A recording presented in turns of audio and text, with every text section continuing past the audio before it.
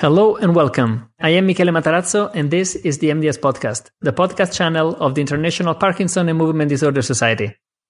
In this September issue of the podcast, we are going to discuss about an article published on the Movement Disorders Journal on the use of anti-inflammatory drugs and the risk of developing Parkinson's disease in LRRK2 mutation carriers. To do so, we have the pleasure to have with us Dr. Marta Sanluciano from the Department of Neurology of the University of California, San Francisco, in the United States. She is the first author of this article titled Non-Steroidal Anti-Inflammatory Use and LRRK2 Parkinson's Disease Penetrance. So first of all, Marta, thank you for joining me and welcome to the MDS Podcast. Hello, and thank you very much for the invitation. I found your article fascinating. There are many interesting aspects I would like to talk about, but let's start with some background. Why looking at anti-inflammatory drugs in Parkinson's disease? Thank you.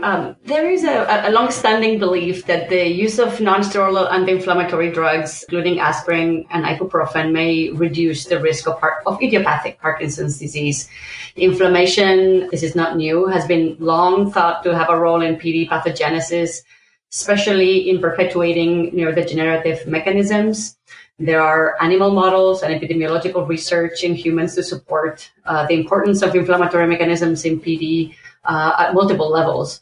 For example, at the cellular level, there is activated microglia, inflammatory cytokines, and abnormalities in the complement system all appear to have roles in PD pathogenesis. For example, activated microglia may underline the oxidative stress that may be responsible for the dopaminergic cell loss in PD.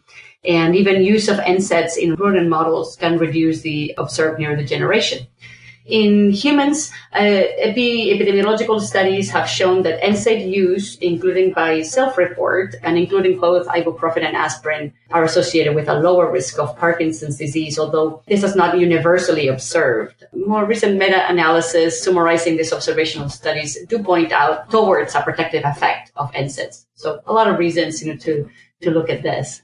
Yeah, definitely. It sounds like there is a huge relationship between anti-inflammatory drugs and Parkinson's. But in this paper, you focused on LRRK2 mutation carriers. Is there any evidence that inflammation may play a role specifically in LRRK2 mutation?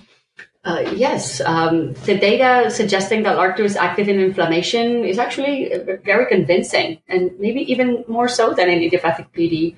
LRRK2 is expressed in most immune cells, including microglia, but also monocytes and macrophages. Variants in LRRK2 have been associated with inflammatory conditions like Crohn's disease, suggesting possibly some common pathways. And even more recently, there are a couple of studies showing that inflammatory markers measured in the periphery in serum can discriminate between severity phenotypes in LRRK2 PD, so people with already have PD. So this evidence from LRRK2 protein points towards inflammation definitely as a possible key determinant in the developing of PD among carriers. However, one of the main motivations to pursue this study was precisely to investigate factors that might affect the incomplete penetrance of LRRK2. As you know, LRRK2 is the most common Mendelian genetic cause of Parkinson's, and it has an age-dependent penetrance that it is low, relatively low, about 30% by age 80. There are also risk variants that increase the risk of PD, but there is almost no information of how non-genetic factors may affect the penetrance. And this relatively low penetrance does suggest that there are non-genetic factors at work in this population. And this led us to look farther into some modifiable risk factors like NSAID use. Excellent. Now, in the study, you report on a surprisingly large cohort of more than 500 LRRK2 mutation carriers, both with and without Parkinson's disease. How did you collect data from such a large number of subjects? Well, first of all, I have to say that I did not personally collect the data from all the subjects. The population included in the study was derived from two large international collaborations, so it was the work of many people over a long period of time. We included data from two large cohorts, the Parkinson's disease genetic and environmental modifiers cohorts, or PDGEM, that included data on 26 international sites, and the Michael J. Fox Foundation LRRK2 Cohort Consortium, which included data from 14 different sites. These cohorts were created to assemble groups of people with and without PD who carry mutations in LRRK2 and others. And these cohorts preceded, for example, the formation of the Parkinson's Disease Biomarker Initiative. From the Michael J. Fox cohort consortium, which comprises several different cohorts within it, we use data on the cross-sectional study only because it had the highest number of subjects, which is what we're looking for. Within the cohorts, we distinguished those who had the pathogenic variants, for example, the common G2019S variant, and also the risk variant, the Asian, that is more common in the Asian populations, based on consensus from the literature, and then define them as either symptomatic having PD or asymptomatic.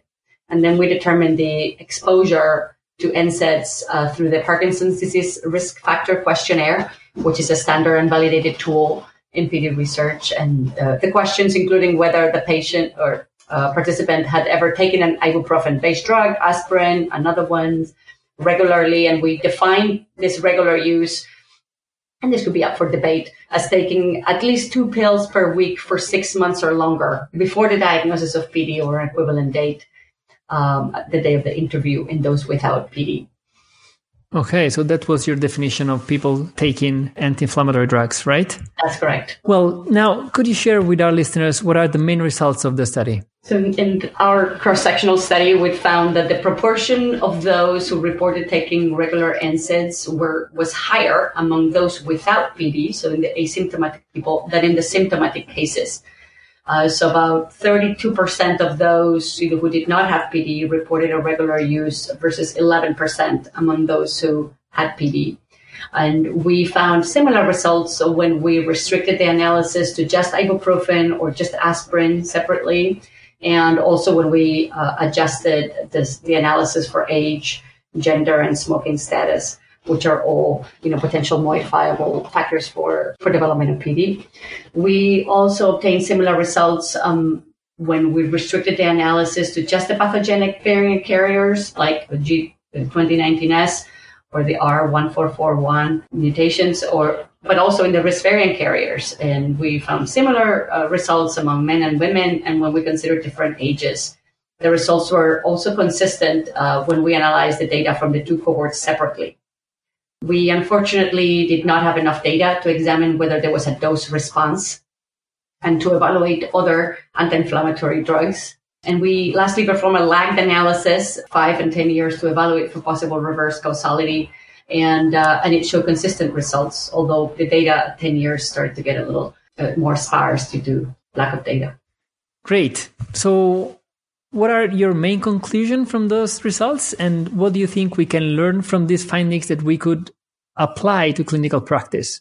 Thank you. I think that our study and findings are first valuable as a prototype for gene-environmental interactions in Parkinson's and in LRRK2-PD in particular that may be therapeutically relevant in the future.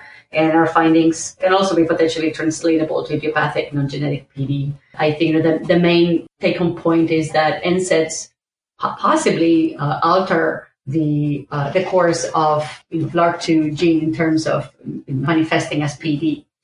We are adding NSAIDs to other potentially modifiable environmental risk factors linked to protection from PD in LRRK2, like caffeine and urate. However, there are still a lot of unknowns in this topic. We don't know the physiological pathways on which NSAIDs exert their protective effects. We don't know the appropriate drug, the dose, the timing. And of course, as far as clinical applications, there are risks from regular NSAID use, from gastrointestinal bleeding to renal complications. So at this point, I don't think, we can recommend individuals to take it, even those, with LRRK2 variants who are at risk. Great. Now, what further investigation do you think we should expect to see in the future on anti-inflammatory medication in LRRK2 or maybe even in idiopathic Parkinson's disease? Many groups are looking into gene-environmental interactions in LRRK2 and, of course, in PD at large. And it's my hope that we will be, in the near future, able to further narrow down potentially modifiable interventions to people at greater genetic and other risk for PD. More concretely, next steps, as far as this particular topic on NSAIDs, include validating these findings in other cohorts and evaluating PD risk among carriers in longitudinal cohorts. Our study was cross-sectional, that has its limitations. We're working on that right now. And then, answering other questions like dose response, other NSAIDs beyond ibuprofen and aspirin, and appropriate timing. Well, I'm really excited to see the data and the results of the prospective study. That will be really informative, I think. Is there anything else that you would like to share with our listeners? I think I would say to the listeners to keep in tune, for more to come on this topic. Great. Well, we've had Dr. Marta San Luciano, author of the article Non-Steroidal Anti-Inflammatory Use in LRRK2 Parkinson's Disease Penetrance, published on the Movement Disorders Journal. Marta, thank you again for being with us today, and thank you all for listening.